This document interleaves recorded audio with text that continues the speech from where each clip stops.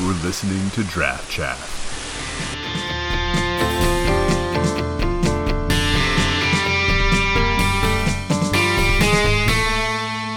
Episode 8.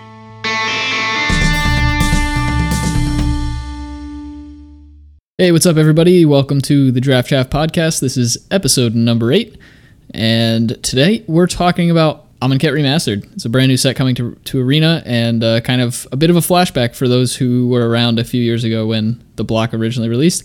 I'm Zach, and with me, as always, is my co-host Ben. How you doing, Ben? I'm doing pretty good, and I just want to put it out there right now. I'm going to personally count every single time we say or like in the episode, and then oh shoot, that was one. And then I'm gonna make some kind of punishment for it as a negative motivator, so that we stop saying ums and uhs and such. Okay, what's the punishment? I haven't thought about that yet. I don't know. Maybe shoot, that's number 2. Maybe I'll do something like we have to pay that much money into a giveaway jar or something like that. Okay, I can get on board with that. Like maybe that many cents, because I feel like it's going to add up pretty quickly. I'm not comfortable going dollars on that one. I'm already down $2. Yeah, it probably will be quite a lot. I notice I tend to say uhs and ums quite a bit, so. But that could be good motivation for us. We'll see. Yeah, I think it will be. I think with this conscious, and I didn't tell Zach about this beforehand.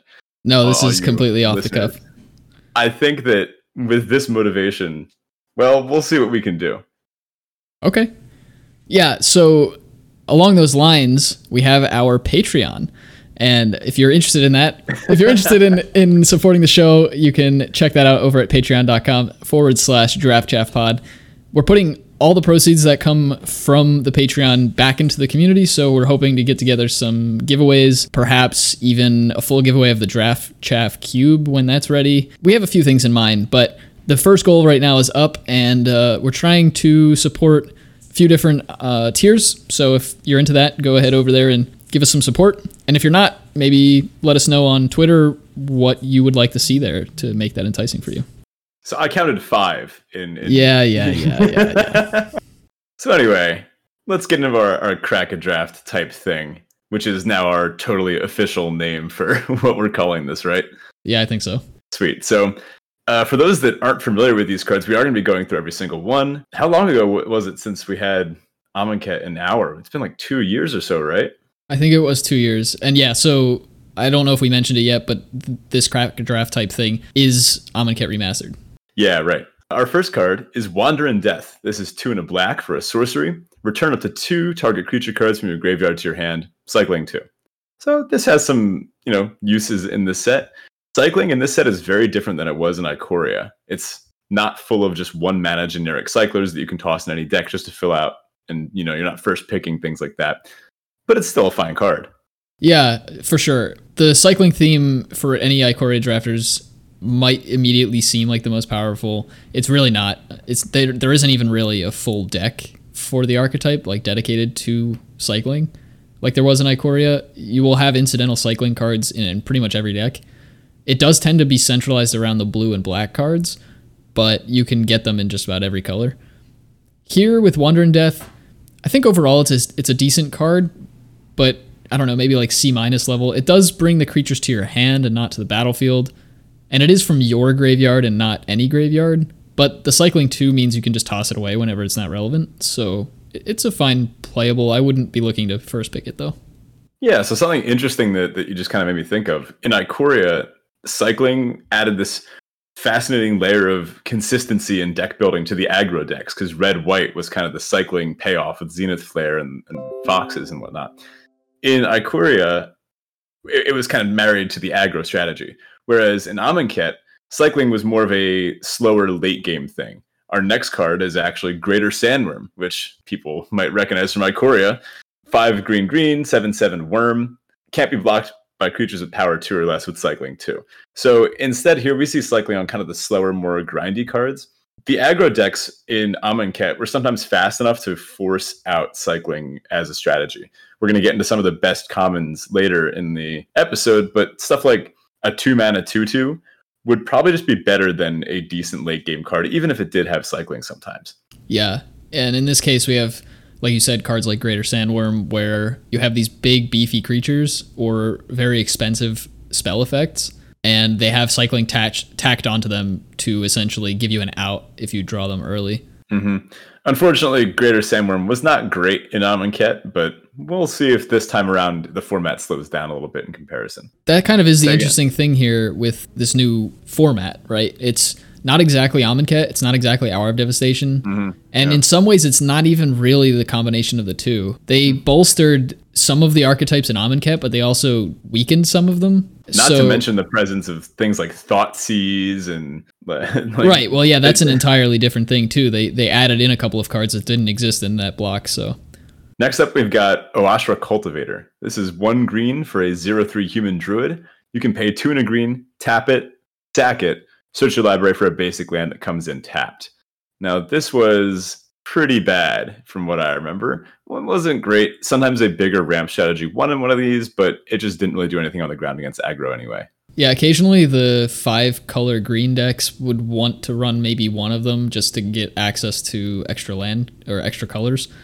But it's an expensive effect, and even though it's a 1-drop, paying 3 mana and getting rid of your creature to just go grab a basic land that comes in tapped isn't really what you want to be doing in this format. Yeah, it's a little too slow. Next up, we've got Seeker of Insight, 1 of the blue for a 1/3 human wizard. Tap to draw a card, then discard a card. Activate this only if you've cast a non-creature spell this turn. Remember, this was maybe C, C-, but a little bit slow. Now, think of how this kind of plays out, right? If you want to do something like loot on your turn for some kind of payoff or effect, you have to be casting your non-creature spell this turn too. So this really limits the usefulness of this card, especially when you're doing things like including non-creature spells that are kill spells, which kind of makes this very weirdly timed. Yeah, say you want to kill. Yeah, say you want to point a kill spell at an attacking creature or a creature before combat on your opponent's turn. Well, no, actually, I guess then you wouldn't have to do this right away. You could do this at the end of turn still, but I think the timing restrictions with this just made it not as good as it seemed. Plus, it's just a 2-mana 1/3. It's not doing too much anyway. Playable, but not a first pick. Right now, I'm probably on the Sandworm, but not happy about it. Yeah, I agree. Next up, we've got Thresher Lizard. This is 2 and a red for a 3/2, and it gets +1/+2 as long as you have 1 or fewer cards in hand. So, do you remember back in Ravnica, there was that mechanic Hellbent for the Rakdos? Well, in Amonkhet, for those that don't know the lore, before Bolas came and messed the place up, there was this big shield called the Heckma. So this became known as Heckbent, where you have 1 or fewer cards in hand instead of just 0 cards in hand. So this has Heckbent in a way. It's a payoff for dumping your hand, which you limited players might know isn't always a great idea. Yeah, it isn't really where you want to be. You don't want your hand to be completely empty. But as we're going to get to, some of these aggressive decks tend to empty their hand pretty quickly. So cards like Thresher Lizard actually aren't necessarily that bad. And in fact, I think Thresher Lizard is actually pretty decent in like the red-white aggro strategies. Yeah, I think this is one of the best payoffs. A 3-mana 4/4 is pretty good. You just have to consider that this requires you to play stuff out before combat, for example, if you want to attack in with it as a pumped guy. And also, this wouldn't pair super well in every strategy. Maybe not blue-red, where you're trying to keep cards in your hand. Yeah, at worst, it's a 3-mana 3/2. At best, it's a 3-mana 4/4, and that's still, like, vanilla 4/4 is not great. But it's certainly playable here and probably the pick at this point. Yeah, I'd agree. Although I would take the next card over it. This is Solitary Camel. This is 2 and a white for a 3/2. It has lifelink as long as you control a desert or there is a desert in your graveyard. So, deserts. Amonkhet, it's Egyptian. We've got deserts. Deserts are sweet. So there's a bunch of them. Some of them are colorless, or there's a cycle of colored ones that you do different things when you sacrifice deserts. There's also the common cycle of, cycling deserts. They enter the battle tapped. They cycle for 1 and their color of mana. So deserts played a very interesting role in the original Amonkhet and Hour, where they started out as being like okay, and then once people realized that they often came down to top decking in the late game, the person that drew their desert to cycle it into a threat would often just win the game. So deserts shot way up, especially with all these payoffs. 3-mana 3/2 lifelink. Yeah, every white deck is going to want one of those, maybe even multiples. That's usually going to be C+. Combines very well with all the pump effects, and in Amonkhet, it was a very aggressive format. So being able to gain a little bit of life here and there, it actually could impact the game. Yeah, the 3/2 stat line is something we're going to see a bit in the remainder of this set, and 3 power is pretty important in this format. It's still kind of hard to tell if it's going to be as quick as Amonkhet was. A lot of people are going to remember original Amonkhet was a attack first, block never kind of format, and so the aggressively statted units are a bit more of a premium in this format. It's hard to say rather exactly where this one lines up, being a sort of a combination of the two, but a 3/2 with lifelink is great, and you're going to pick up deserts where you can, so it's pretty much always going to be a 3/2 with lifelink. Yeah, deserts are super high picks in this set. So next up, we've got Compelling Argument. This is 1 of the blue for a sorcery. Target player, Mills. Wow, it even says Mills on the cards now. That's sweet. Mills, 5 cards, cycling blue. Now, this is not really where you want to be. I could see some blue-red spells deck that really cares about having spells in the graveyard doing this. There is one corner case where this is playable. That's with Approach of the Second Sons, but you're getting pretty lucky if you've got that. Approach of the Second Sons, of course, 7 mana. If you cast it from your hand, it goes 7th from the top in your library. And then if you cast it again, you win the game.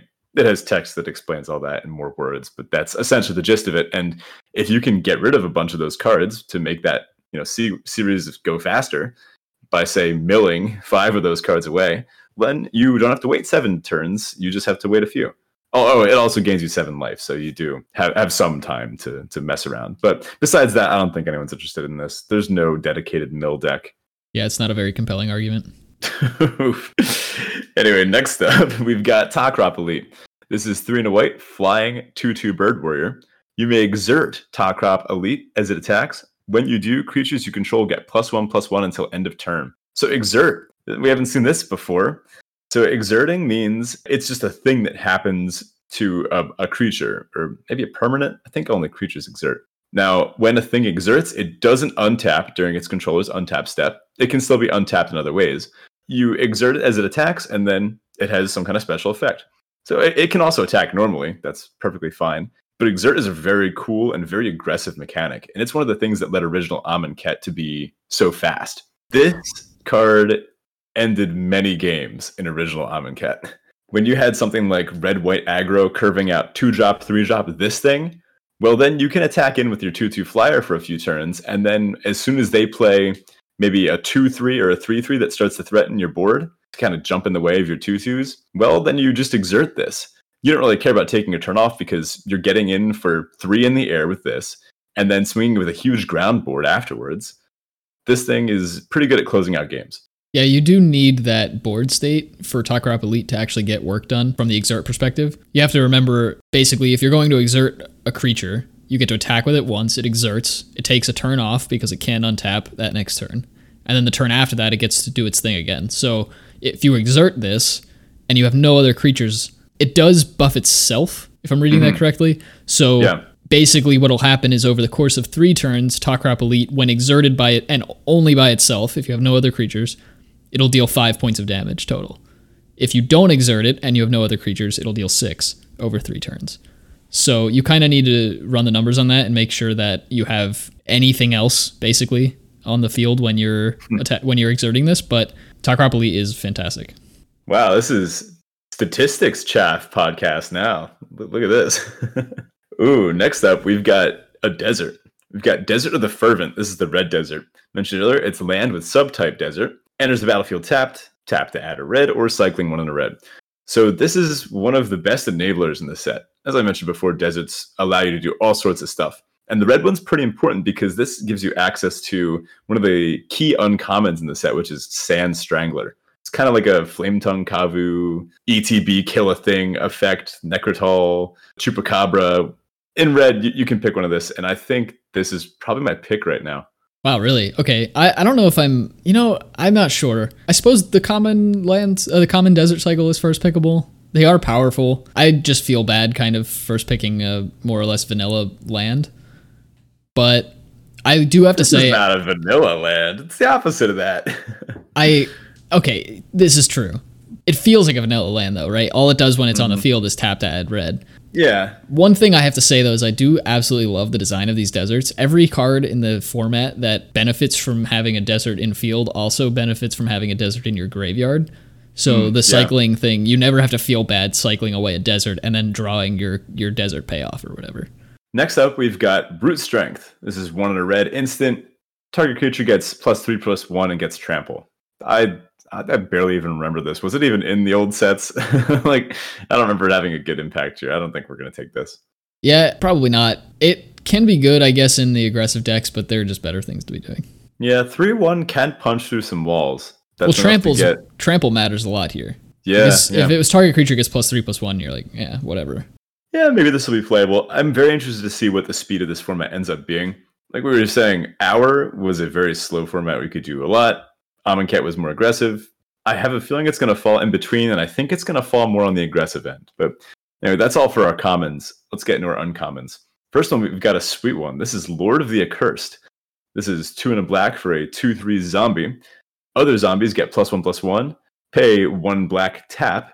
All zombies gain menace until end of turn. So this is a zombie payoff. Pretty sweet.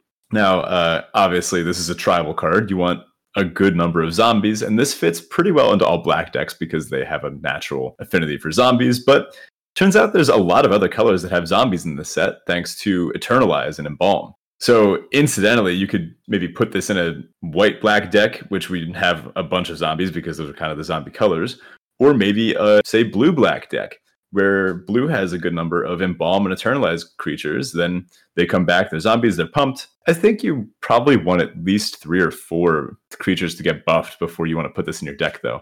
It's not too great on its own. Yeah, it's certainly a zombie payoff, but you probably should pick up enablers before you take Lord of the Accursed. So you'd be looking to pick up other zombies before you pick this card. I don't think I would want to first pick it. Yeah, it's a little bit of a narrow first pick. I definitely think we want better things, and our next uncommon certainly is better. We've got a Trial. So this is Trial of Zeal. This is 2 in a red for an enchantment. When it enters the battlefield, it deals 3 to any target. And when a cartouche enters the battlefield under your control, return Trial of Zeal to its owner's hand. Trials, cartouches, what's going on here? Yeah, so the Trials are a cycle of enchantments. There is 1 in every color, and they all do some effect when they enter the battlefield. In this case, it's deal 3 damage to any target. They also all have a clause in them that says when a cartouche enters the battlefield under your control, return it to its owner's hand. Return the Trial to its owner's hand. Cartouches are another cycle of enchantments, but those are auras that attach to creatures and also all do different effects. Mm-hmm. Kind of the Trials of the Gods type flavor, which is pretty sweet in my opinion. And this is a first pickable card. This is 3 mana for 3 damage to any target. I think that's fine just on its own. I'm first picking that over everything else in the pack. And then when you staple on the idea that if I'm able to pick up a cartouche later on, which is a common, so I'm starting with the hard part. Now I can pick up as many cartouches as I want to potentially rebuy this Trial, this removal spell, 2-3 times. Not too unreasonable. And for obvious reasons, getting to rebuy deal 3 to any target multiple times, that's a good way to win a game of Limited. Although, Ben, that's just 3 times as expensive as a lightning bolt, so... Yeah, I guess that was kind of the theme for this set. There's a common that's not in this pack, but Open Fire, 2 in a red for deal 3 to any target at instant speed. I remember the outrage when that got spoiled. People are losing their minds. Like, what happened to Lightning Bolt? What even happened to Lightning Strike? And now we're paying 3 for 3 damage. Next up, we've got Battlefield Scavenger. This is 1 in the red for a 2/2 Jackal Rogue. You can exert it as it attacks. And whenever you exert a creature, you can discard a card. If you do, draw a card. So this one doesn't actually have an effect by itself when you exert it. Just a 2/2 for 2. It's a little bear, gets in. But you can choose to exert it. And then whenever any of your creatures exert, you get to rummage. That's fine effect. Yeah, especially when you consider red tends to run out of cards relatively quickly and has a harder time refilling your hand. It's a solid effect, and it's one of the few exert creatures that give all of your exert creatures extra bonuses. Mm-hmm.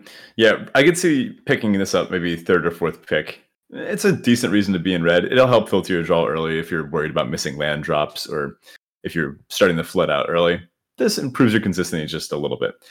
Finally, we've got our rare here. We've got Champion of Ronus.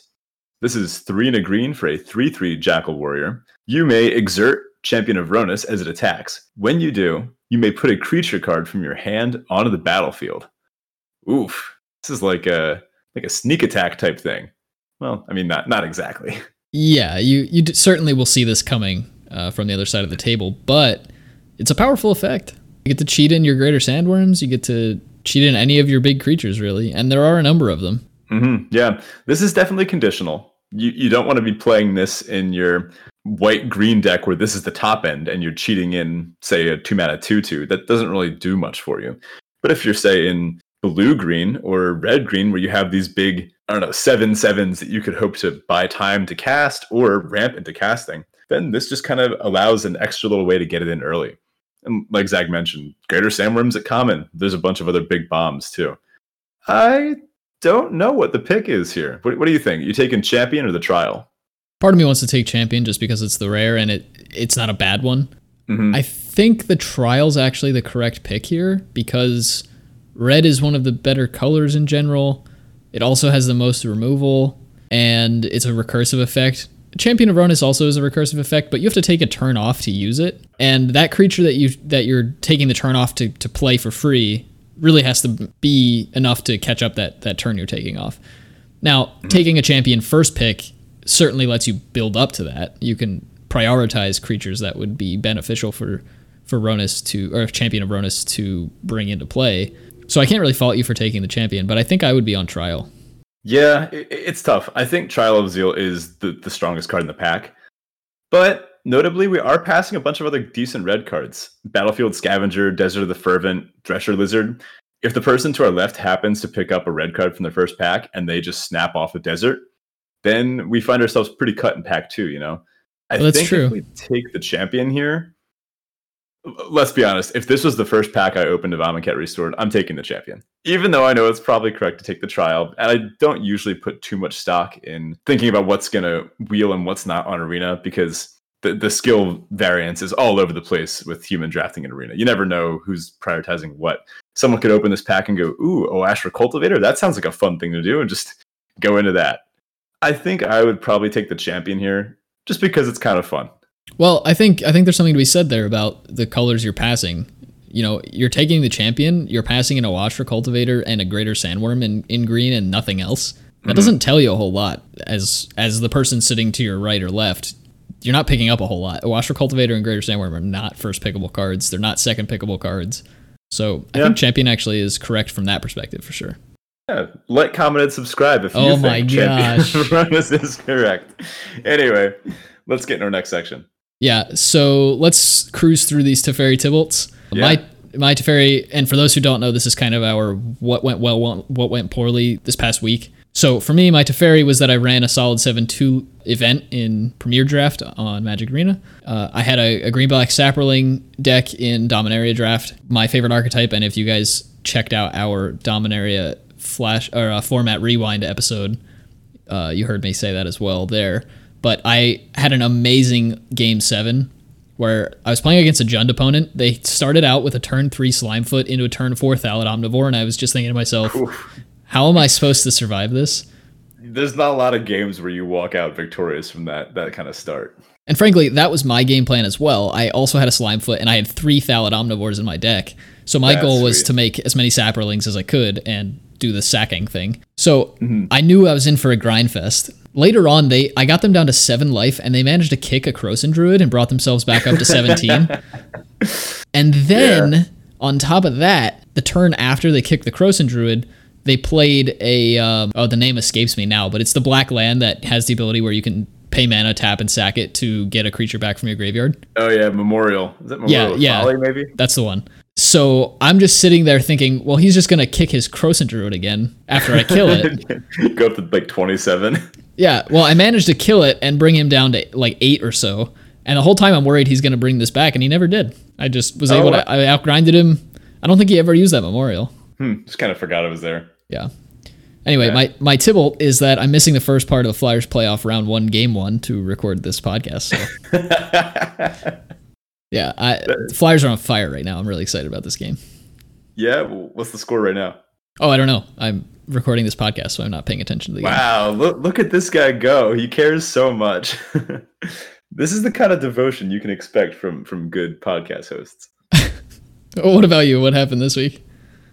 Oh, let's see. So my Tibble was it's actually in a game of Standard, which I know the S word. We don't like to talk about that on Draft Chaff. We like the nonsense here. But I was playing Temur Clover, which is one of my favorite decks that's playable now that 3 Fairy is gone. I love playing with a wish board with Fae of Wishes. It's so much fun. I was playing against some Uro ramp nonsense, and my opponent was clearly about to get their Uro back from the graveyard. That was all that they had. I'd taken care of everything else on board. So they're down to just Uro. And I wasn't really paying too much attention. I was like half on my phone, half playing the game. I know I'm playing ranked pretty loosely, but so I go to my wish board and I'm like, all right, one of the coolest things you can do with a wish board is prevent your opponent from wanting to do anything, especially when you copy it. So I cast my Fae of Wishes into a Clover, which lets me get 2 things from my sideboard instead.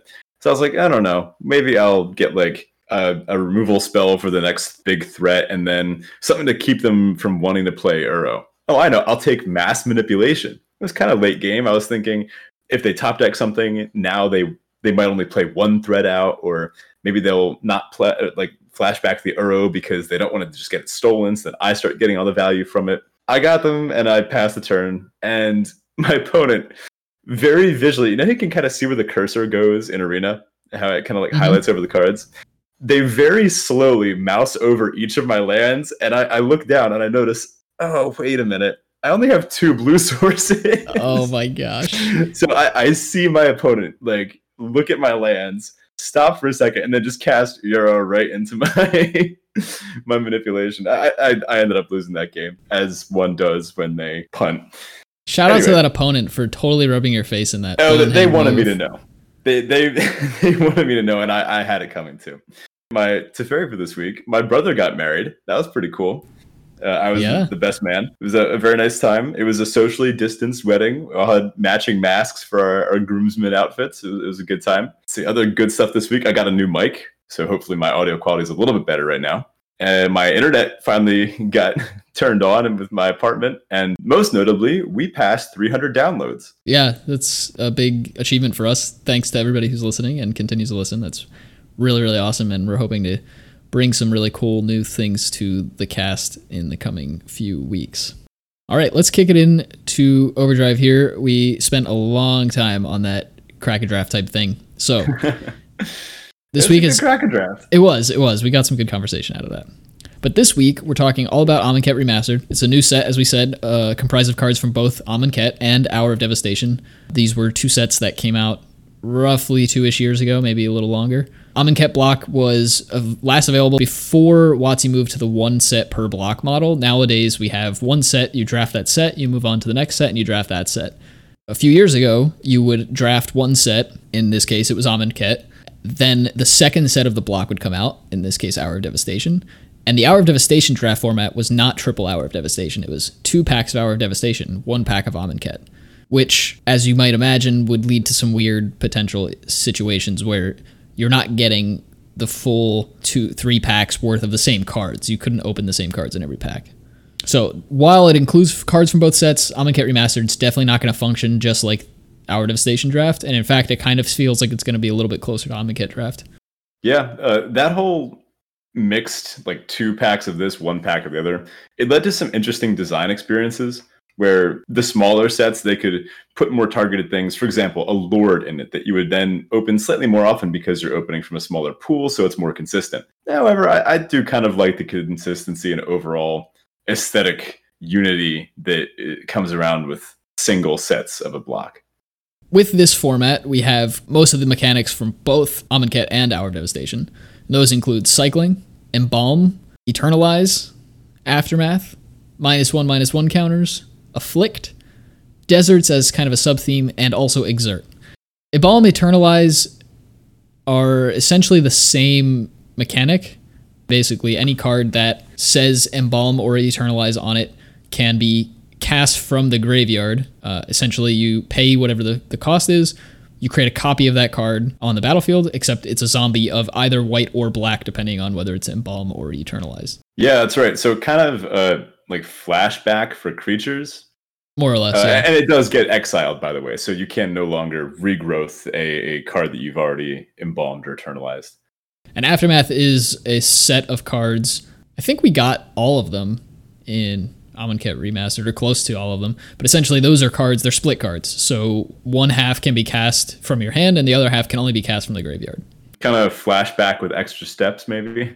And then, yeah, some of the more traditional things in this set, more usual mechanics that we're used to seeing is counters, which in this case, it's -1/-1 counters, which provides some interesting balance to our usual 1/1 counter themes.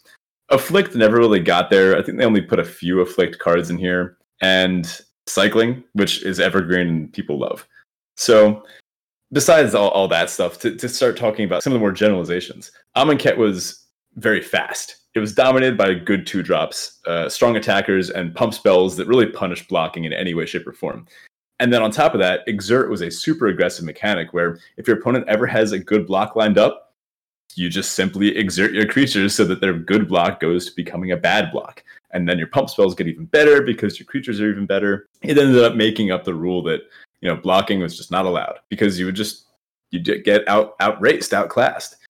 Hour was a much slower, more mid-rangey format. While it did still have the one pack of Amonkhet in there, you could really do whatever you want. The aggressive strategies got a little bit of a boost, and you could still kind of pull them off, but it also opened up these slow, mid-rangey, sometimes even control-y formats where you could open up your cool rares, do stupid build-arounds. Approach of the Second Sun was playable, for example. Can you imagine Approach of the Second Sun in M21? It just wouldn't work. I just don't think it'd be very good in that. It'd be among the other trash rares. I just dunk on M21 every chance I get. I did not like that set very much.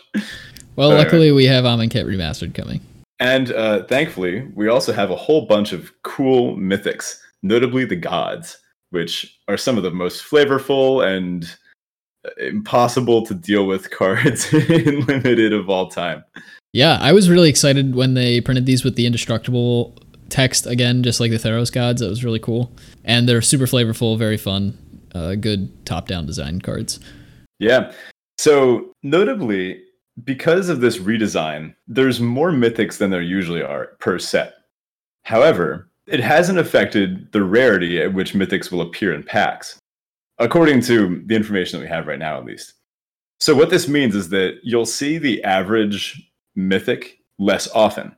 So for those that have fond memories of playing against the Scarab God, don't worry, you should see it less frequently, if I'm doing the math correctly. Yeah, you'll still see unless a lot of people are drafting the format, in which case you might see it more frequently, or at least the same. But ultimately, there are more mythics than there are chances. Like, there's still a 1 in 8 chance to get a mythic, and there are more mythics than usual, so you should see an individual mythic less frequently. Mm-hmm. Then again, there are all the gods included, so I guess you'll kind of see more because in Hour and Amonkhet, there were the 2 different god cycles. There was like the evil, like old dread gods, and then there were the Amonkhet gods. However, the rarities of rares and uncommons, I don't think have been impacted at all, right? So for those that thought Glorybringer was a little too frequent in the format, those that experience playing against Dreamtrawler in every few games, well, I've got a surprise for you. Yeah, Glorybringer is fantastic, and there are actually more rares, I think, not by much, but there are more rares in this set than there are in the average set. In fact, there are just more cards in this set than the average set. So I would expect to see every individual card slightly less, but overall, Glorybringer's still rare, so you're going to see them. I think they could have taken this chance to upgrade it to a mythic, which we all know it deserved. I suppose, but given that there are already so many more mythics in this set than there usually are, and they added a few extra mythics that aren't even in Amonkhet block, I guess they didn't feel they had the room. I guess that's true. So a few last minute notes. They did add a bunch of other cards into here, ones that they kind of wanted to inject directly into Historic. Some things like Anger of the Gods, Thoughtseize, Hornet Queen, some pretty cool includes, and I'm curious to see how they affect this format. Yeah, I think it's interesting and actually kind of cool of them to take the advantage that they have with the digital offering to just inject cards into a set like this that normally wouldn't be here. I know some people weren't super happy about it, but I'm excited to see how it changes things up. Yeah, and a lot of them were already in the Masterpiece series, the Invocations, so this doesn't change that too much. I guess if you were a frequent paper drafter, you might have already played against the Thoughtseize and Amonkhet Limited, right? Yeah, it would have been incredibly rare, but there are definitely people who have done it. I'm just happy we get to see Sphinx's Revelation in Limited again. I'm not.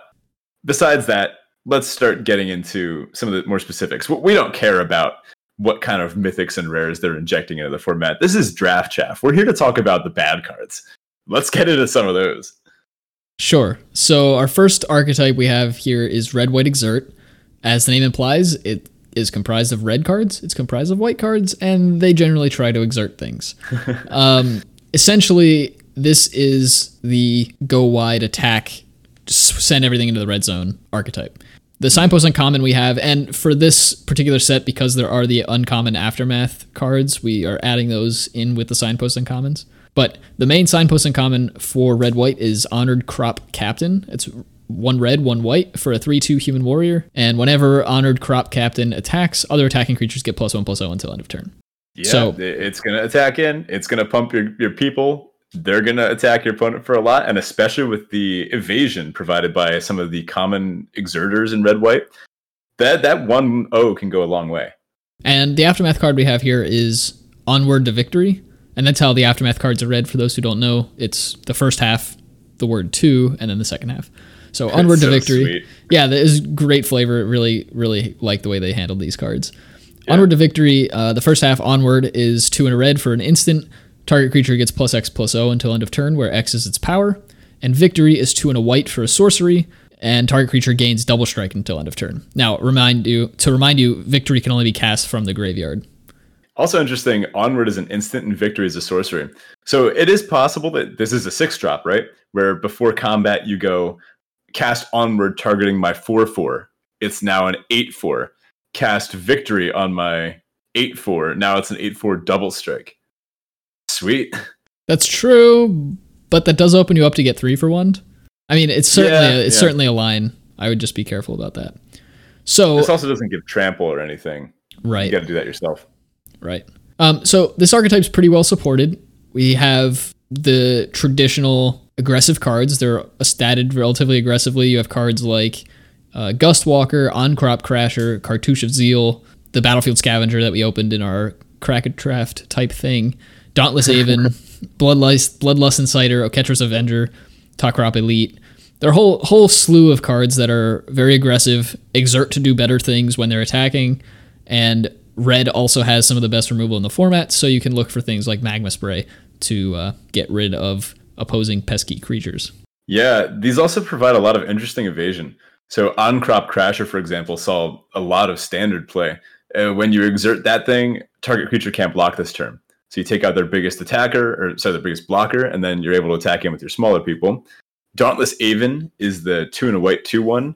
Whenever it attacks, you untap a creature you control so you can rebuy those exerts. So when this was first an Amonkhet, Gustwalker and I think it was a Nefkrop Elite, was that the other one? Were the 2 best friends. Both 2-drops, both commons. Gustwalker is a 2-mana 2/2. When it attacks, you can exert it. It gets 1/1 and flying, which just could clock the opponent so quickly. And I think it was Nefkrop Entangler, because it's like holding a... Yes. Yeah, that's what it is. I don't have it in front of me. That was I believe, 1 of the red for a 2/1. You could exert it to give it +1/+2. Again, kind of, making it come through on the ground. Yeah. A great aggro deck, by far. Absolutely. And Dauntless Haven just lets you rebuy those, as you said. Mm-hmm. We also had the Takrop Elite from our intro pack where, once you've got all those dudes flying around, there's kind of a tension with this deck where you want to carefully balance how you exert. It's not too often you get a fun aggro deck where you have a lot of cool decisions to make. Yeah, I like this deck a lot, and I think it's going to be pretty well positioned in this set. I'm thinking that it's going to be slightly leaning towards the aggressive side. That's my prediction. I kind of want it to be slower, but I don't know. Maybe there'll be enough fatties in the format to slow down the exerters. But I remember strongly how quick an exert deck could end the game. Yeah, and I think ultimately this deck got better by the remastering. Red has, I think, by far the best common removal of the set. Just has so many good red removal spells at common. I think the red aggressive decks are going to be pretty strong, paired with the white evasion and resilient attackers. It's a recipe for success in limited. Absolutely. Next up, we've got green-white exert. So same idea. It's attacking in, trying to exert to get value, but it's slightly slower and slightly bigger overall. So again, we have the strong white exerting creatures that have some evasion, stuff like Gustwalker. But now we're also kind of pairing it with a bunch of pump spells and untapping effects. So here we have On-Crop Champion as our signpost uncommon. This is 2 green-white for a 4/4 human warrior. You can exert it as it attacks, and when you do, untap all other creatures you control. So wait a minute, if I had just attacked with this, and another creature, and exerted all 3 of them to get their effects, On-Crop Champion would untap the 2 that I just exerted, which means I get to exert every time I attack with them, right? Well, you're still limited because On-Crop Champion is exerted. It doesn't untap itself. Mm-hmm. So you do have the downside of this being exerted. So the next, you're basically still going to exert every other turn, but you get to attack in those turns in between with the other creatures. However, if you're attacking with On-Crop Champion and a Dauntless Aven, well, now the Dauntless Aven can untap the On-Crop Champion, and the On-Crop Champion untaps everything else. So now you actually are exerting every turn. Yeah, or even 2 On-Crop Champions, or any of the other spells that untap a creature. That's true. It's kind of a resilient exert deck. It's less all in than the red-white one. Our kind of split card here is Appeal to Authority. This can end games very well. It's not an overrun, but it's similar. 1 green for a sorcery, you can appeal, which is until end of turn, target creature gets trample and gets +X/+X, where X is the number of creatures you control. So this might give, I don't know, +4/+4, +5/+5 for 1 green. Even at sorcery speed, that's pretty good. And then Authority, also a sorcery. You can tap up to 2 creatures your opponents control. Creatures you control gain vigilance until end of turn. Wow, that really quickly takes away the downside of tapping and exerting things, doesn't it? It does, yeah. That's one thing to keep in mind. Exert doesn't tap your creatures. It just prevents them from untapping for a turn. So, yeah, if you exert a creature with vigilance, doesn't actually do anything. And then you're also tapping down your opponent's stuff, pumping a dude really big. This will often let you swing for lethal in most board states. Yeah, and this is 3 mana total. Exactly. I was about to say, this is one of those Aftermath cards where chaining them together isn't super costly and nets a very big effect.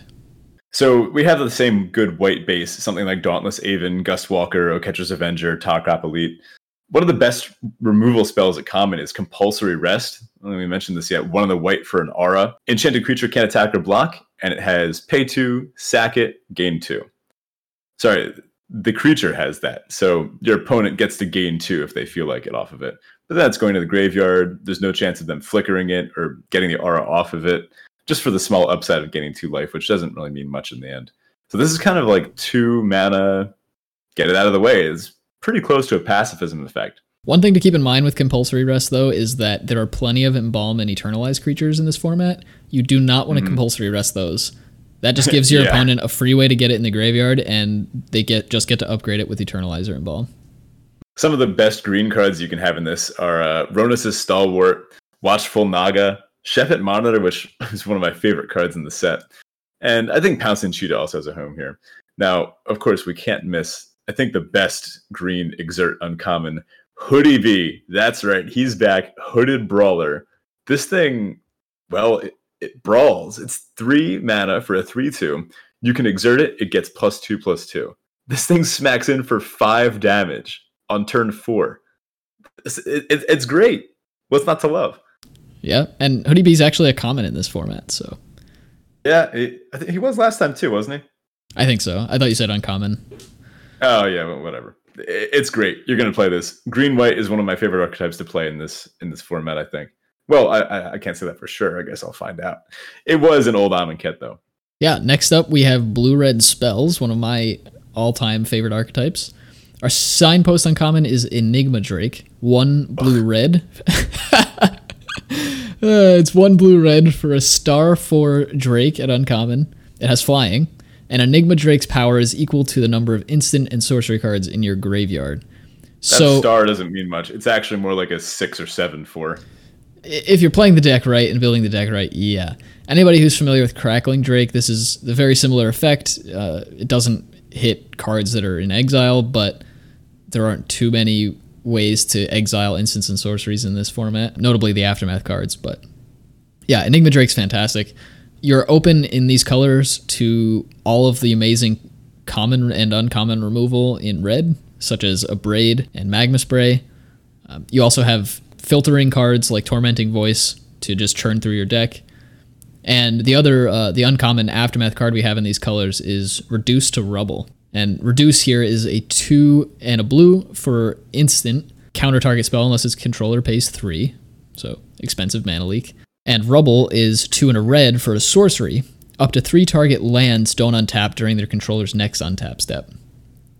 Now, Rubble's pretty powerful. You can really penalize your opponents, especially with some of the like the uncommon cycle of deserts that have tap effects. You can really punish them, and not only that, but you're knocking them 3 turns back as far as their mana base is concerned. I'm interested to see what it can do. Rubble wasn't outstanding in Hour, but I think in a more aggressive set where tapping 3 lands is more akin to time walking than it is to just, a slight nuisance. I'm curious to see what this one will do, but I think Reduce is the important half of this one. For this deck, it probably is. And don't get me wrong, I'm not trying to play Rubble up too highly, but it does seem interesting, and I'm curious to see how it's going to play out in this format. It's definitely a unique effect, yeah. Yeah. So this also, notably, you can cycle cards at instant speed to pump your Enigma Drake. And also, this kind of has a slight prowess sub-theme. There's some random prowess creatures floating around, so instants and sorceries will always be pretty good. Yep. Our favorite blue uncommon is back in the form of Riddle form as well, so whenever you cast a non-creature spell, you can get a 3/3 Sphinx. There are a number of other filtering cards like Hieroglyphic Illumination, which in this case actually just draws you cards. Plenty of other counter spells and cards that benefit from instants and sorceries being in your graveyard or cycling effects such as Ominous Sphinx. So there are plenty of cards that make this deck come together, and you kind of need all of them to make it work. You don't necessarily need the Enigma Drake, but it is the most powerful card in the deck when the deck comes together. So really be on the lookout for all of these cheap incidental either card draw spells or damage spells to just keep yourself alive and push to as many instants and sorceries as you can in your graveyard. Yeah, sweet. I've missed Hieroglyphic Illumination. I love that card. Oh, it's so good. That's my kind of chaff. Next up, we've got Black-White Zombies. This deck has a lot of potential. The ceiling on this is very high. However, the floor is also kind of pretty low. So it starts out kind of like a white Exert deck, but it also has these tribal themes. We mentioned the one Lord that was earlier. Now, this kind of can take advantage of some of the other sub-themes in the set with Embalm and Internalize. So sometimes you'll have other random creatures that maybe they don't go so well in other decks. But in the zombie deck where you care about making zombies, well, then you don't actually mind if those get buffed or if you have a way to get paid off for having those laying around. Also, fun with black-white death is usually a pretty solid theme. So our signpost uncommon is Wayward Servant. This is white-black 2/2 zombie. Whenever another zombie enters the battlefield under your control, each opponent loses 1 life and you gain 1 life. Yeah, it's simple little drain engine. Play this into a zombie, that's going to buy you some time to play more zombies, and that's going to put your opponent on a bit of a clock. Yeah. You also have cards like Fanbearer, which is one of those annoying pesky tappers at common. It is a little bit of an expensive effect at 2 mana, but it lets you tap down any creature at all. You also have a number of Embalm and Eternalize cards, like we mentioned earlier, and those all come back as zombies. Sacred Cat being one of the fun ones in this archetype in particular. Mm-hmm. Yeah, so additionally, this kind of works like a little mid-rangey aggro deck, and then something like a Wayward Servant can easily close out the game. Our other uncommon signpost is Start to Finish. Again, these names, I do love these. Start is 2 and a white instant. Create 2 1/1 white warrior creature tokens. with Vigilance. And the other half is Finish. 2 and a black for a sorcery. As an additional cost to cast Finish, sacrifice a creature, destroy target creature. So the joke here being that you get 2 little 1/1s that you can sacrifice. You won't often have a creature that's worse than that to sacrifice. Maybe sometimes you'll have something with an aura on it that's locking it down, or maybe you'll somehow steal an opponent's creature. I don't even know if there's one of those, if there's a threatened effect in the format. But maybe you just have something you want to get rid of instead. Otherwise, you have these 2 little 1/1 white warriors to take advantage of. So other cool cards in this archetype, Binding Mummy. 1 of the white for a 2/2. This was kind of a mythic common back when this deck was good. And it did get worse from what I remember as the hour format went on. Once people started to realize, oh, we have to be prepared for this slightly more aggressive strategy and this fun, do whatever you want format. Once people were aware of it, it kind of got neutered a little. But Binding Mummy is a bear, 2 mana 2/2. Whenever another zombie enters the battlefield under your control, you may tap, target artifact, or creature. So this would let you dump your hand, tap down your opponent's board, swing in for a bunch. Combine that with Fan Bearer, like Zach mentioned, and you can pretty much neutralize your opponent's blockers. And then in black, we've got some other decent zombies. Gravedigger, Doom Dissenter, Lord of the Accursed, of course, to buff them all, and Wander in Death to get them back. And then the black Cartouche of Ambition. When it enters the battlefield, you put a -1/-1 counter on a creature, and the enchanted creature gets 1/1 in lifelink. This is a nice little way to continue to gain life, get out of reach of your opponent by the time you need to tap down your opponent's blockers and kind of chip in for lethal. This can be a pretty solid archetype. As we said, the ceiling on this deck is really high. If all the pieces come together, you're going to be in a really good spot. But they don't always, and in fact, I actually think in Amonkhet Remastered, the deck is a bit weaker than it was in Hour. We lost some of the good common zombies that this deck really relied on. But who's to say that it won't still be powerful in this format? Yeah, every once in a while it'll be open and there'll be a really cool zombies deck that comes about. So next up we have blue-black cycling. Here our signpost uncommon is Shadowstorm Vizier. Blue-black for a 1/3 human cleric with flying. Whenever you cycle or discard a card, Shadowstorm Vizier gets +1/+1 until end of turn. So blue-black cycling, as the name implies, is really about cycling as much as any deck in the format can be. Again, this is kind of one that got hurt a bit by the merger between the two sets. But the idea is you want to get as many cycling cards as you can and as many cycling payoffs as you can as well. 2 of the best ones are rares, so don't expect to see those too often. Those are new Perspectives and Shadow of the Grave. But there are plenty of cyclers, and a lot of them are playable regardless of the cycle synergy. So you can look to take advantage of all of those cards as well. You have cards like Horror of the Broken Lands, Pitiless Vizier, Striped Riverwinder, Shimmerscale Drake, and as we mentioned before, Hieroglyphic Illumination. So there are a number of cycling cards you want to add here. We also have the Aftermath uncommon, Consign to Oblivion. Consign is 1 and a blue for an instant, return target non-land permanent to its owner's hand. So basically an unsummon. And Oblivion is 4 and a black for a sorcery that says target opponent discards 2 cards. I'm a little bit lower on this Aftermath card than some of the other ones we've covered. Really? I love this card. Yeah, I mean, the unsummon effect is great, but I don't really care about Oblivion too much. Yeah, you wouldn't always get to cast it. This is usually a good blowout if someone tries to put a cartouche on a creature. This will let you 1 for 1 with the cartouche. And then occasionally you'll get value from having them discard, say, a land they were sandbagging and a 5-drop. But the ideal scenario for this is, say, on turn 4, end of their turn 4, you bounce their 4-drop that they just tapped out for. And then you cast Oblivion on your turn after building up a bit of a board, and then they're forced to discard 2 real things. Yeah, that's true. That play pattern will come up quite often and is pretty solid. Actually, Shadowstorm Vizier, potential include in Draft Chaff Cube. Yeah, definitely could be. I love Shadowstorm Vizier. This is one of my pet cards of the set. Also, probably the coolest name in the set. Yeah, it's really nice. And the art is fantastic too. Yeah, I'm a big fan. Overall, there's not really a lot to say about this deck. Like I said, most of the payoffs are rares, so it's kind of hard to make this deck come together and actually be powerful enough to win you games. But cards like Ominous Sphinx can get close to doing it. There are these incidental, whenever you cycle or discard a card, cards. But yeah, if you don't pick up those rares, it can be pretty hard to actually put this deck together. Yeah, I think one of the things I'm looking forward to most is pack one, pick one, Drakehaven, and then just take as many payoffs as I can get, or as many cycling things as I can get to go with it. Agreed. Maybe I'll get the chance. Next up, we've got blue-white. It's got Embalm and Eternalize. So this deck was fine. Didn't do anything super special. It kind of focused on Embalm and Eternalize, which were two of the more meh archetypes when they were going about doing them. So our signpost uncommon is Aven Windguide. This is 2 white-blue for a 2/3 bird warrior with flying and vigilance. So on its own, that's fine. It's a little undercosted. Creature tokens you control have flying and vigilance. Whoa, wait a minute. That's pretty good.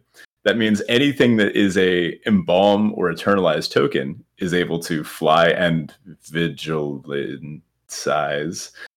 And finally, it has Embalm for white-blue. That is Embalm for 4 generic white-blue, not for white-blue. You know what I mean? And then, of course, it comes back. That's a token copy of it. Then, I think where you want to put this is with a bunch of Eternalized creatures. Embalmed creatures never really did too much. Usually they were attached to small bodies, so I don't really want to pay a bunch of mana to get back like a 1/1 or a 2/2 or something like that. It doesn't feel too great. But getting to Eternalize a thing, which is usually attached to the rares and uncommons, to make it come back bigger, and then having it come back as a big 4/4 flying vigilance, that's a way to close out a game. Over here we've got Farm to Market. Again, come on. Great. So Farm is 2 and a white, instant, destroy target attacking or blocking creature. And Market is draw 2 cards, then discard 2 cards. So yeah, it's fine. You got a kill spell stapled to some looting. It's serviceable. It's not a bomb or anything, but it gives you something to do. So break down our top cards here for this archetype. Yeah, I mean, we've already mentioned a lot of the good white ones. Gustwalker, Compulsory Rest, of course.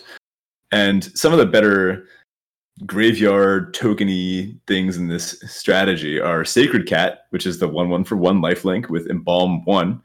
This thing is just small and efficient. It's not a bomb or anything, but it does exactly what you want it to do. It'll get in for damage. It ends up trading up with some things. You can toss it away pretty easily. It's a decent chumper. There's a lot of certain different little tiny things that you want it to do. And Catcher's Attendant.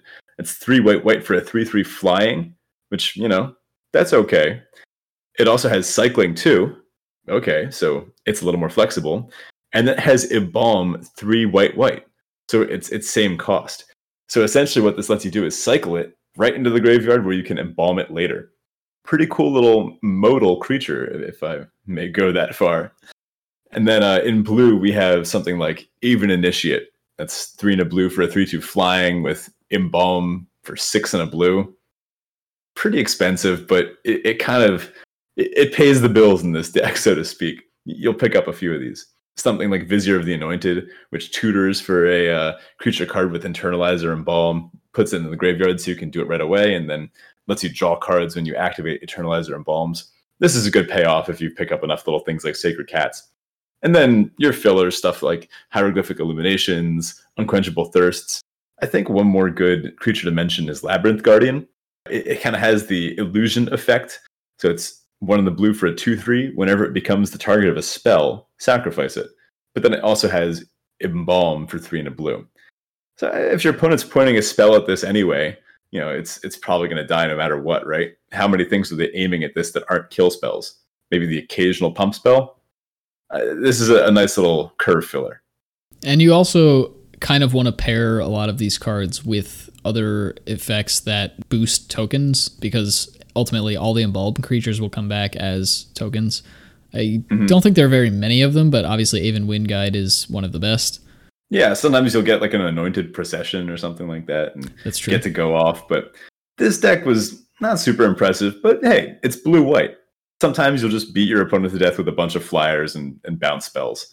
So while Embalm and Eternalize aren't always worth the time and mana you spend on them, this deck can certainly win games.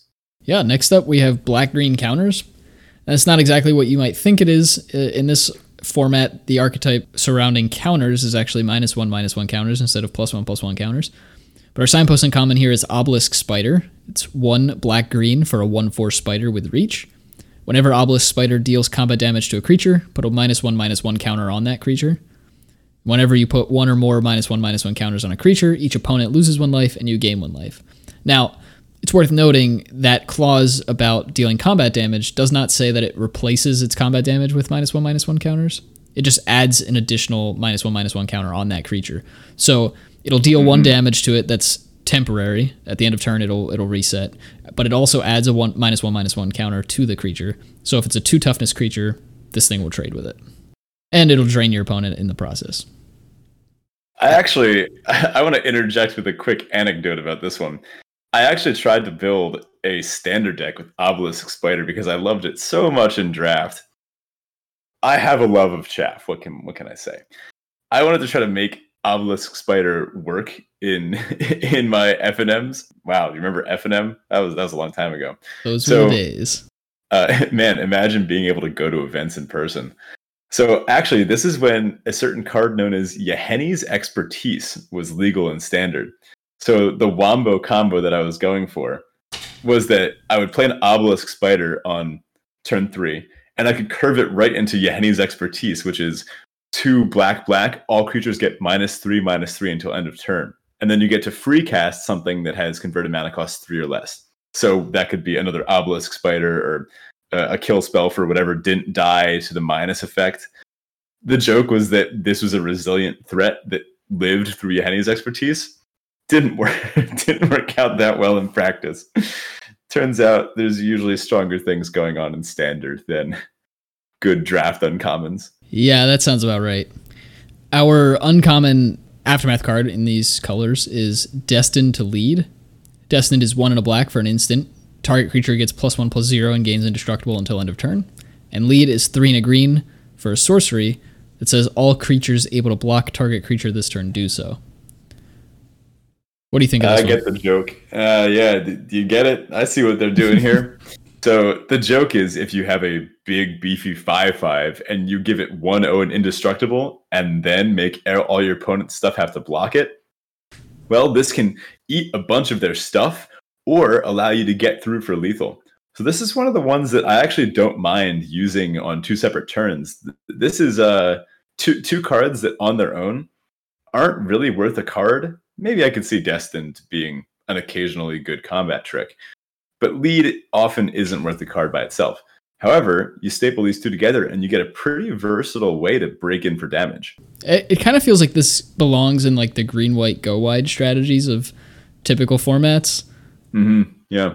But yeah, it fits and it's serviceable and it will get the job done every now and then.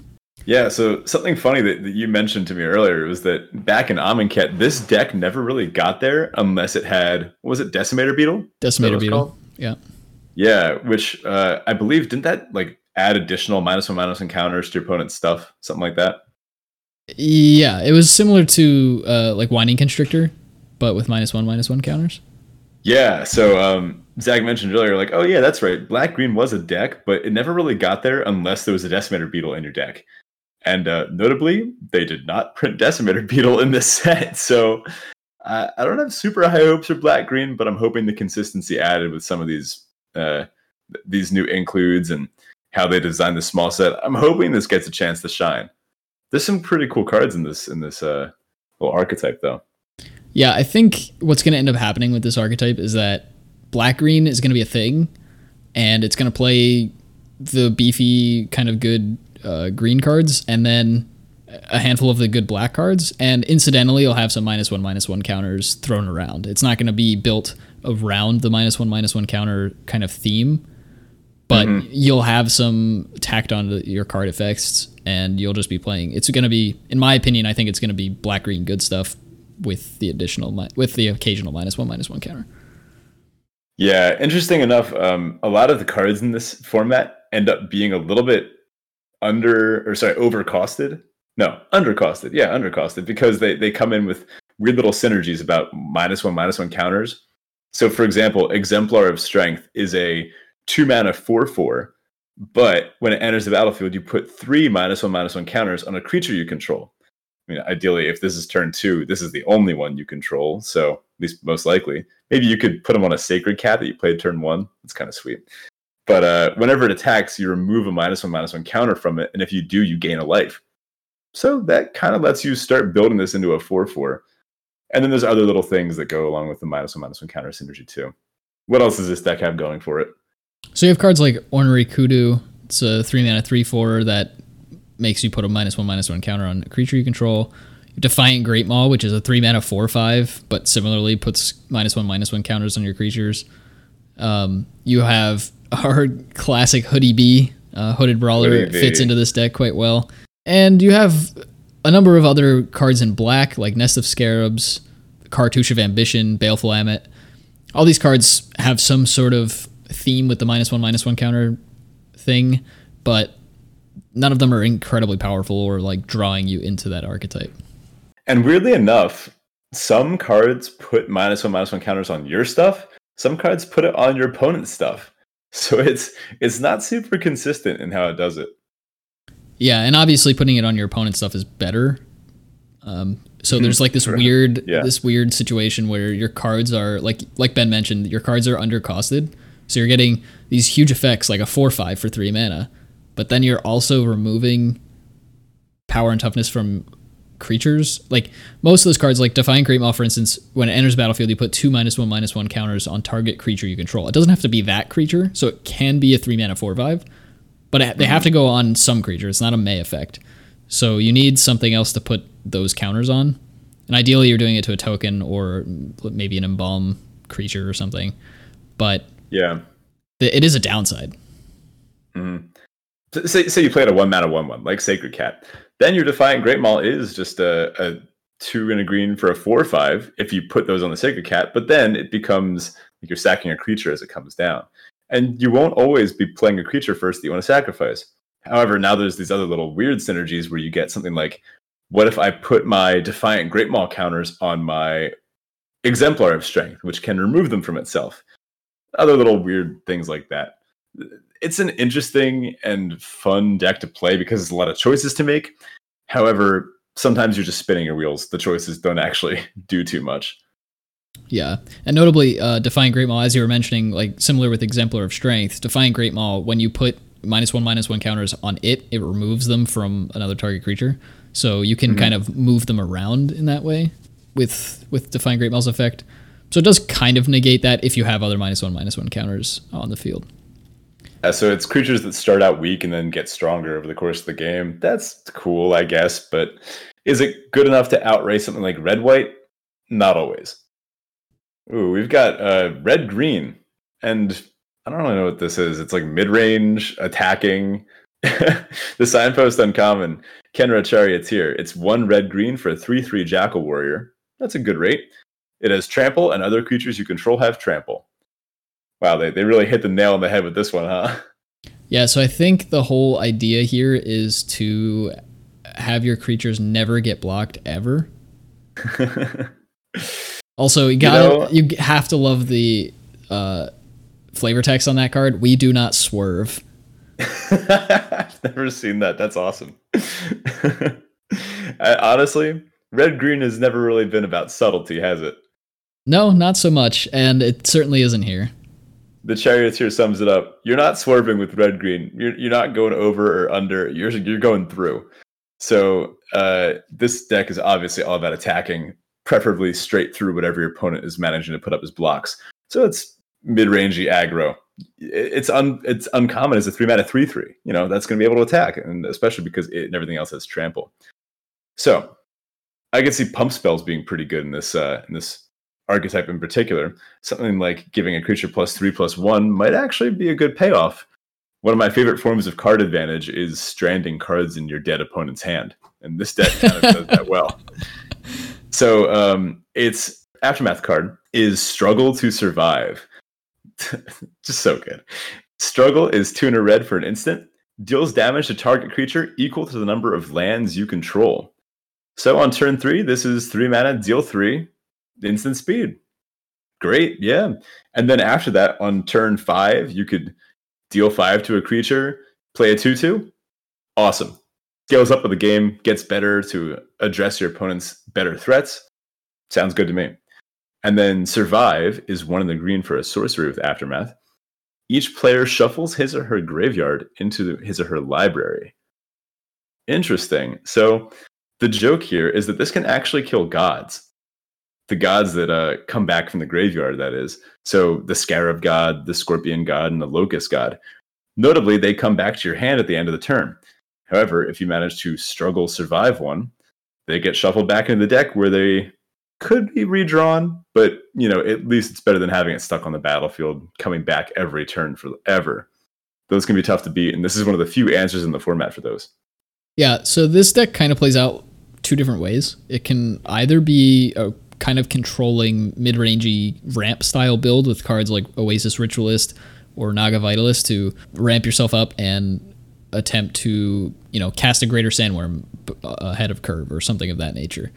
Mm-hmm. You also have an aggressive side of things where you're playing cards like Sand Strangler and Magma Spray, On-Crop Crasher, and some of these more aggressive, powerful early game creatures and removal spells to chip damage in early. And there's probably some kind of hybrid of the two, but they generally don't work well together. You're not going to want to be playing a 2-mana 1/2 that taps to add mana if you're trying to get your opponent dead quick. Yeah, exactly. So I have a theory that this kind of revolves around the removal spells that you have, especially the commons, because there's not a lot of green removal spells in the set. There's the Cartouche, but that's it. So it really heavily relies on what red removal you open. With something like Magma Sprays, this kind of fits well into both aggro or the more control-ish ramping style. But I think if you pick up enough Magma Sprays and Open Fires, you can kind of control the board early enough to live through your opponent's early onslaught. You can then cast stuff like Oasis Ritualist to power out an early Sandworm or something along those lines. However, if you've got something like a Puncturing Blow, if you pick up a bunch of these and heavier, more beefy red removal spells later, this is the one that is a 4-mana sorcery, deals 5 to a creature, and if it dies, you exile it. Then you can start drafting your 2-mana 2/2s and 3-mana 3/3s, and then curving that into these more expensive removal spells or removal spell plus another creature. And obviously, you'll play a lot of these no matter what, but curve consideration is one of the ways that you'll figure out which of these decks you're in. All right, Ben, what's up next? So next up, we've got Black-Red Heckbent aggro, I think we'll call it. So it's a pretty strong mid-rangey aggro deck with some -1/-1 counter synergy and this Heckbent clause that I mentioned earlier, where it really is okay with having no cards in your hand. This shows up in most notably Hazoret, I think, where she can't do anything unless you have 1 or fewer cards in your hand. But in any case, there's some commons that have similar effects, and this has some cool recursion that lets you leverage that. So our signpost uncommon is Merciless Javelineer. It's 2 black-red for a 4/2 Minotaur Warrior. You can pay 2, discard a card, put a -1/-1 counter on target creature, and that creature can't block this turn. So, well, I guess technically you could put this on one of your creatures that has a -1/-1 counter synergy. You mostly want to be putting this on your opponent's stuff, so it makes them unable to block and shrinks them in the process. It's good. 4-mana 4/2. It'll smack them, especially when they can't block with their stuff. You can activate this multiple times in a turn. This could really make blocking difficult for your opponent. And then our other uncommon is Claim to Fame, which is 1 black sorcery for claim. Return target creature card with converted mana cost 2 or less from graveyard to battlefield. And Fame. Target creature gets +2/+0 and haste until end of turn. This one was an annoying one to lose to. It never really felt super strong, especially in Hour where people were doing bigger and splashier things. But hey, if you have a critical mass of 2 drops and you're able to pay 3 to reanimate one, give it 2/0 and haste, that's pretty strong.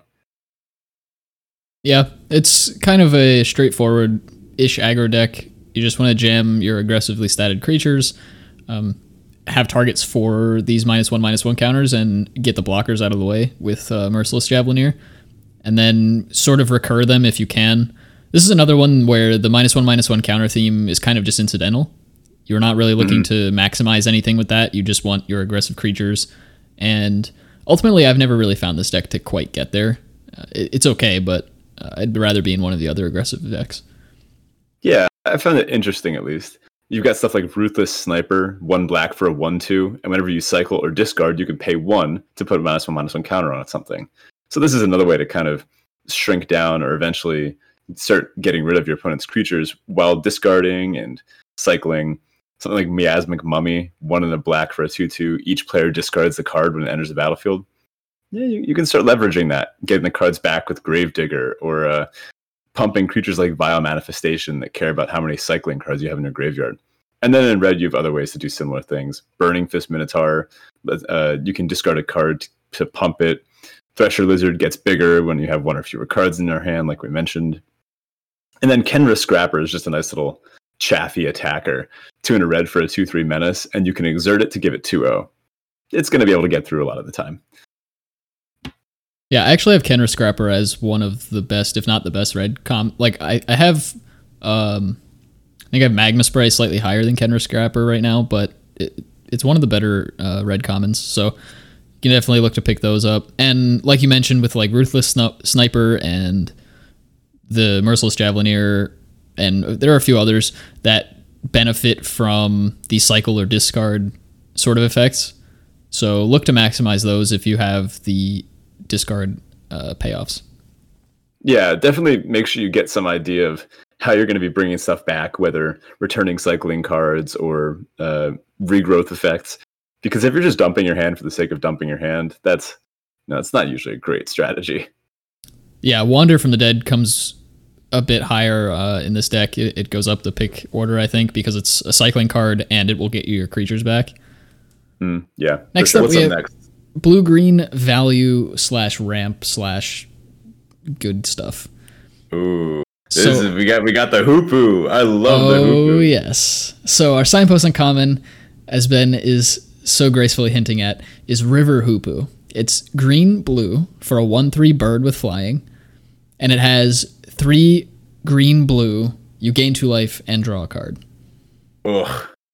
Beautiful. If they could print me as a card, I think it would be something, at least something resembling River Hoopu. I'm obsessed with birds.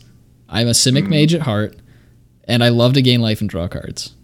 The Hoopu is awesome. I love this little guy. Yeah, he's pretty great. So as the sort of archetype name implies, the goal here is to stall and just get value for your cards. You want to be drawing extra cards with things like Hieroglyphic Illumination, countering your opponent's spells just to sort of 1-for-1 or better them with Supreme Will and Essence Scatter, and then play out your decent creatures like Ordinary Kudu, Sheffet Monitor. You're going to have a number of different cyclers to use as well, and if you can ramp up to big things quickly, that's always great as well. Yeah, so I actually really like the cyclers in this deck, specifically because this deck wants to be affecting the game, affecting the board, or affecting anything early and late. So when you do something like a cycle Striped Riverwinder turn 1, you're using your mana, you're getting a card that could potentially affect the board on turn 2 or help you stay alive. Then you can cast your other Striped Riverwinders turn 7, and then they're actually a threat on board. So Feral Prowler is also pretty good in this slot. It's a 2 mana 1/3. When it dies, draw a card. Helps you stay alive. It's not usually trading for anything, but hey, it helps you buy time until you can slam something like your 6/6 Hexproof or whatever. And then, of course, you've got the Hoopu to hop in there and gain your life, draw you cards. This, it's a 1/3 flyer. I don't recommend blocking it with it that often, but you can.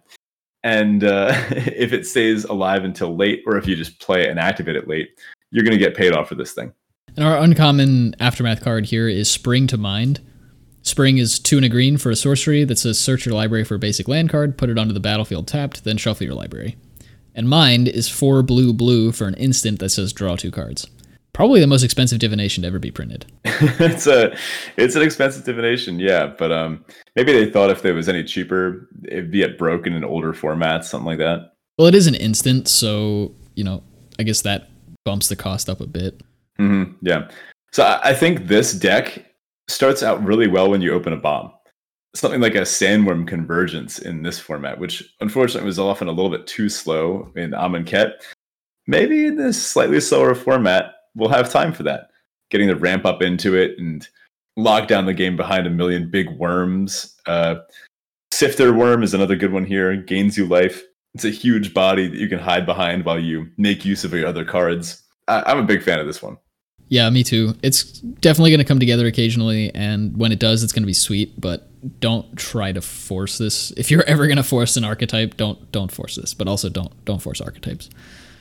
Yeah, this is one where you could wind up with a mess of a deck. Feral Prowler and, say, Hooded Brawler, they do not play well together, even though they're both green commons that are both decently playable. Now, this actually leads into our 11th archetype, right? 5-color green. So, right. So this one's great. Yeah, we have two. How do you say it? We have two honorable mentions of archetypes in this format. These are two decks that can come together occasionally, and you'll every so often see lines to make them happen, but really aren't decks that crop up too often and aren't overwhelmingly powerful in general. And one of them's kind of a meme. But first up, as Ben mentioned, we have 5-color green. Why don't you walk us through that? Sure. So 5-color green is, as it implies, green base. You've got stuff like Oasis Ritualist as really the backbone of this deck, because you can tap it to add 1 mana of any color, or you can exert it to add 2 mana of any color, which is excellent for splashing bomb rares that, say, are double pipped. Now, I think spring to mind and even consign to oblivion, these tempo-y, stall-y, affecting your opponent's hand to try to buy time. These are some of the best ways to get into this. And this usually starts when you take a good bomb rare, and then you start picking up some decent fixing, and then you pick up another bomb rare that's another color. Say, I don't know, starting something like Bounty of the Luxa, the blue-green rare that I don't even know is that even in the remastered one? I don't know. It's not. Oh, no, really? I love Bounty of the Luxa. All right, fine. Let's say you start off with Ronus, the god. And then you're like, all right, I'll play green. That seems good. You pick up a Spring to Mind. You pick up some decent blue cards. And then you've got a bunch of Oasis Ritualists. And then, I don't know, you open, Glorybringer. And you're like, now what? I'm taking the Glorybringer because Oasis Ritualist can actually cast it pretty well. Then I'm snapping up as many Ritualists and ways to draw cards and buy time as I can. Something like Farm to Market is also pretty good here. These cards that serve multiple purposes, the Aftermath cards, they go really well here because they kind of provide natural card advantage. This kind of works in a similar way to 5-color Niv Mizzet in other formats, doesn't it? Yeah, it certainly does. And you're going to see cards like Sheffitt Monitor and these Search Your Library for land cards go up quite a bit when you're making your way into this strategy. You're going to want to take those relatively highly. And you can capitalize a lot on the deserts in this deck as well. Because especially the uncommon cycle of them, you can kind of just snap up any of them and play them and be happy about it. And you're going to get benefits from all of them. And you can just snap up all the deserts, which makes all the deserts better. Yep, exactly. How about our last and, oh man. I'm afraid that we're going to inspire our listeners to do bad things with this next one. Yeah, that's kind of the goal, no? I guess. Go nuts. Tell them all about this thing. So perhaps the most honorable mention of honorable mentions we could possibly have come up with here is our Lord and Savior, Slitherblade. So our signpost uncommon for this archetype is Slitherblade. It's blue. It's not even an uncommon. It's blue for a 1/2 Naga Rogat common. Slitherblade can't be blocked. That's it. It's a 1/2 for 1 that can't be blocked. Now, I know what you're thinking. This card's bad. And you would be right. You're so right. But here's where things really come together. When you look at our top 10 commons and uncommons for this archetype, you have cards like Slitherblade, which really just allow you to get in for damage without being able to be blocked. And it's fantastic. A couple of other cards you have in this archetype are Slitherblade, Slitherblade, and also Slitherblade really helps this deck come together. So if you can our put show notes can you hear my hand hitting my head through the mic? Hold on. Can you hear that? Yeah. Does that read? Because right now I'm looking at our show notes and it's just 10 pictures of a Slither Blade where we usually put our top 10 commons and uncommons. And the only note under it is that it needs a critical mass of Slither Blades.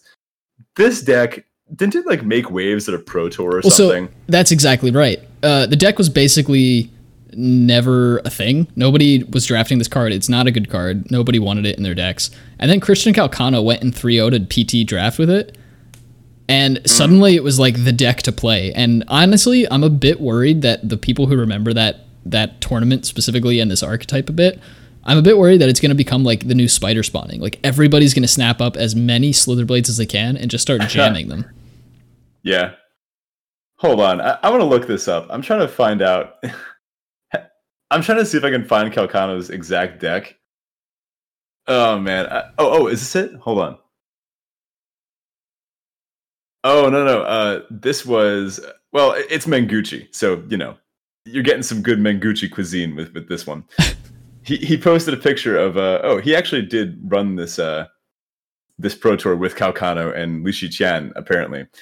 He has 5 Slither Blades and a Soul Scar Mage as his 1-drops in this deck. Yes. And then, oh my god. Maybe this one... I almost want to say it wasn't the Slither Blades doing the work, because he also has On-Crop Crasher, Glorybringer, Neth-Crop Entangler, multiple Winds of Rebuke, and 3 Cartouche of Zeal. Yeah, but what do you think those Cartouche of Zeals were targeting? Probably the Slither Blade. Probably the Slither Blade. So, if you can put enough auras, which again, do at your own risk, or equipment, which again in this set aren't very good, onto your 1 mana can't be blocked, you will occasionally win games against opponents that forgot to draft removal spells, or against opponents that are trying to do something really big that takes a bunch of turns. But if you curved out, hold on, let's do a little math here. If you play a deck that's just 23 Slither Blades and 17 lands, how many turns does it take to kill the opponent? I don't want to run those numbers. Don't play Slither Blade, please. Someone in the comments, like, comment, and subscribe if you know how many turns that would take. I'll give you a hint. Most opponents will be able to kill you before you do it. It's worth mentioning because this is a bit of a meme deck, and in the right capable hands, this could come together as a hyper aggro deck. But maybe in this format, it just doesn't get there. Who knows? And it's super rare that it will actually come together. Most of the most of the colorless cards in this whole entire format are uncommon. There are a couple at rare. Right. I think there might be only 1 common in the entire format. That's there's all those monuments, right? Making things cheaper and such. Yeah. But please don't play this card. Don't draft this deck. Draft something, anything, literally anything else. Okay. Anyway, let's move on to our top commons in each color and a couple of quick format notes, and then let's wrap this up. Sure. So, for me, my top commons are as follows. I have Gustwalker as the best white common. 1 and a white for a 2/2. You may exert it as it attacks. When you do, it gets +1/+1 and gains flying until end of turn. 2 mana 3/3 with flying is phenomenal. You can't beat it. Every other turn. Still very good. Okay, yes, but I also said you can't beat it, which is objectively not true. But it's Dies the Doomblade. Oh my gosh. Next up for blue, I have Unquenchable Thirst. It's 1 and a blue for an enchantment aura at common. When it enters the battlefield, if you control a desert or there is a desert in your graveyard, you tap enchanted creature, and enchanted creature doesn't untap during its controller's untap step. So you can throw this on an attacker or something, some creature that your opponent has tapped already if you don't have a desert. But they're not super difficult to come by and are high enough picks that you should have them. It looks like the person in the art could really use a cactus. I hear that's the quenchiest. They are the quenchiest. Next up for black, we have Cartouche of Ambition. 2 and a black for an enchantment aura Cartouche. Enchant creature you control. When Cartouche of Ambition enters the battlefield, you may put a -1/-1 counter on target creature, and enchanted creature gets +1/+1 and has lifelink. Just a solid aura. It makes your opponent's creatures weaker, and it's a counter, so even if the Cartouche gets destroyed or something, that sticks around, and then it makes your creature bigger and helps you survive. In red, we have Magma Spray. It's just red for an instant. and it deals 2 damage to target creature. If that creature would die this turn, exile it instead. Solid common removal. Cartouche of Strength is my top green. It's 2 and a green for an enchantment aura cartouche. Enchant creature you control. When Cartouche of Strength enters the battlefield, you may have enchanted creature fight target creature an opponent controls. Enchanted creature gets +1/+1 and has trample. Now, it's one of the only removal spells in green in this format, if you want to think of it that way. And notably, these things happen in the order that they're written, so the creature doesn't get the +1/+1 before it fights. But doesn't it? I thought it would. I don't believe it does. Wouldn't it come in and that's a state-based change to its power and toughness?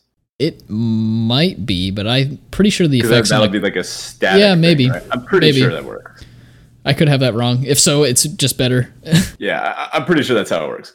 So, anyway. What do you have as your top comments? Well, I actually agree with all but 2 of these. Cartouche of Strength, agree. Magma Spray, agree. Unquenchable Thirst, agree. My top common in white, I have Compulsory Rest, the pacifism that lets them sack. I wouldn't fault you for saying Gustwalker's better. I think it's pretty close, and I'm curious to see how this format plays out. I think it's going to be a more aggressive format, so I'm kind of jumping the gun a little here and saying that Compulsory Rest is going to be important for the decks that want it. And also in black, I'm going to say Lethal Sting instead of the Cartouche, which is 2 and a black for a sorcery. As an additional cost to cast Lethal Sting, you put a -1/-1 counter on a creature you control, destroy a creature. It's unconditional removal for 3 mana, with the slight downside of -1/-1 counter on one of your things, which shrinks it. But there's other ways to get rid of it. Some of your green creatures incidentally don't want it. It's almost like a green-black card, but every once in a while you'll just put this on a creature you don't really care about anyway, or you'll have a token laying around that you don't care about. I think the unconditional removal is just going to be good once we start seeing more larger creatures running around too. Yeah, I have Lethal Sting at a close second as well. It's definitely tight there between Lethal Sting and the Cartouche for me. So let's just go over some general format things and then wrap it up. So first of all, even though it's a cycling format, this is not Ikoria. So remember in Ikoria draft where you would first pick something like a random spell that had cycling for 1 generic mana? We're not doing that anymore. In Ikoria, you would almost be making 30 or 35 card decks with less lands and putting in the cyclers because they were just so efficient. And with Zenith Flares and other cycling payoffs, it didn't really matter what they were. Instead, you have to impact the board here. Cycling just kind of has this incidental little upside, and it has a cost to not play out to the board. You'll die to Gustwalker if you try to just sit around and cycle all day. Additionally, I am going to go ahead and make the prediction that this is going to be a Prince format because, well, there's a lot of bombs going around. A lot of good commons and uncommons too. Maybe it'll be somewhere between a Prince and Pauper, but I definitely think this is going to be a bomb-heavy format. The Scarab God and the other gods are just so good and powerful, and even Glorybringer is just stupid to play against, or play with if you're so lucky. I think that I'm actually okay with this as a change of pace. Compared to M21, which is a clear Pauper format, I'm excited to open a pack where I know I'm going to get a cool rare. Yeah, that's definitely going to make this more fun to draft than M21 for sure. Mm-hmm. So a lot of the removal that can actually deal with the gods will, it'll be the premium. Something like the red spell that exiles stuff or struggle to survive, things like that. So another note, the trials and the cartouches. These are great. The synergy is there, and there will be enough of them going around. Take these higher than you think you should. This kind of advantage is very strong in a set like this. And also deserts, another big kind of general format note. Take those highly too. We didn't go too deeply into the uncommons and the lands in this one, but just know that the deserts, their payoffs are real. Something like Ramanap Ruins can easily get in for 6 damage, which that's pretty scary for a card in your deck that doesn't even take up a spell slot. And finally, just draft whatever you want. Like this, I think this is going to be a sweet set. I'm excited to take Sandworm Convergence highly. And actually, that's kind of going to be my litmus test for the speed of the format. Do I have time to cast Sandworms without just dying as soon as I pass back to my opponent? Are they going to be able to build out an army of 2/2s, or do I have time to do cool things instead? Yeah, that sounds like a fair litmus test. I'm definitely going to be looking to drafting as many Sandward Convergences as I can as well, and hopefully a Scarab God or two. Yeah, definitely hope that you open the Scarab God more often than your opponents do on average. That's fingers crossed. So before we go, what are you most excited to draft in this format? I think I'm just excited to get my hands on these cards again for the first time in a while. I'd love to be able to draft some Sphinx's Revelations just because it's my favorite card. Yeah, that'd be cool. But it's just going to be fun to get our hands on these cards once again and kind of see how the remastered thing goes. How about you? I think as far as archetypes, I just love the green-white deck. And I know, green-white sometimes gets dunked on for not always being the most quote-unquote competitive in constructed play. But I do have green-white close to my heart. And especially with something like Appeal to Authority, which was just a limited bomb. And I loved me a 4-mana 4/4, like on-crop champion. I'm also kind of excited to see what happens with the new cards that they're injecting into the format. Like, we have Thoughtseize to play with in Limited. That's always fun. We haven't gotten to do that in a while.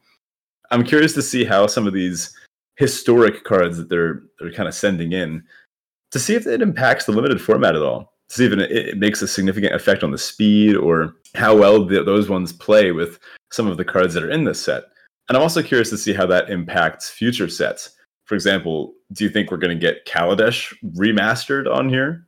Kaladesh Aether Revolt injecting, I don't know, Soul Ring or Signets into Historic? Who knows? Could be anything. Yeah, I think we will end up getting those the Kaladesh block as well, because they were on Arena before the actual launch. So I wouldn't be surprised if we get a Kaladesh remastered. I don't know about Soul Ring, but I think we can look forward to some Kaladesh in our future. I hope so. All right, well, that about does it for us today. I know this is a bit of a longer episode, so hopefully you guys stuck around and were able to get something decent and helpful out of this one. As always, I'm Zach, and Ben is also here with me as well. He does that on occasion. Man, we're tired after this one. I was trying to see how awkward I could make that outro. Yeah, but anyway, you can contact us via Twitter at DraftChaffPod, or myself directly at Rannick Galfridian, and you can contact Ben directly at BetaFish1. Do check out the Patreon if that's your thing. We're kind of shifting up some of the stuff in the tiers. At tier 1, you can get access to the extended show notes. Tier 2, we're going to be sort of keeping up an updated set grade sort of spreadsheet with our ratings on all the cards in the upcoming formats. We'll be starting that with this one here, Amonkhet Remastered. So if that's your thing, you can check out our Tier 2 for that. And Tier 3, we involve some of our listeners in our episodes to plan some things out, ask some questions, and hopefully also join in some giveaways. Sweet. I want some giveaways. No, you're going to be giving away. We'll see about that. All right. That does it for us. We'll catch you next time. See ya. Sign off. No, that's it. You just did it. That was it. Yeah. That was the sign off? Yep. It's just going to be you saying sign off.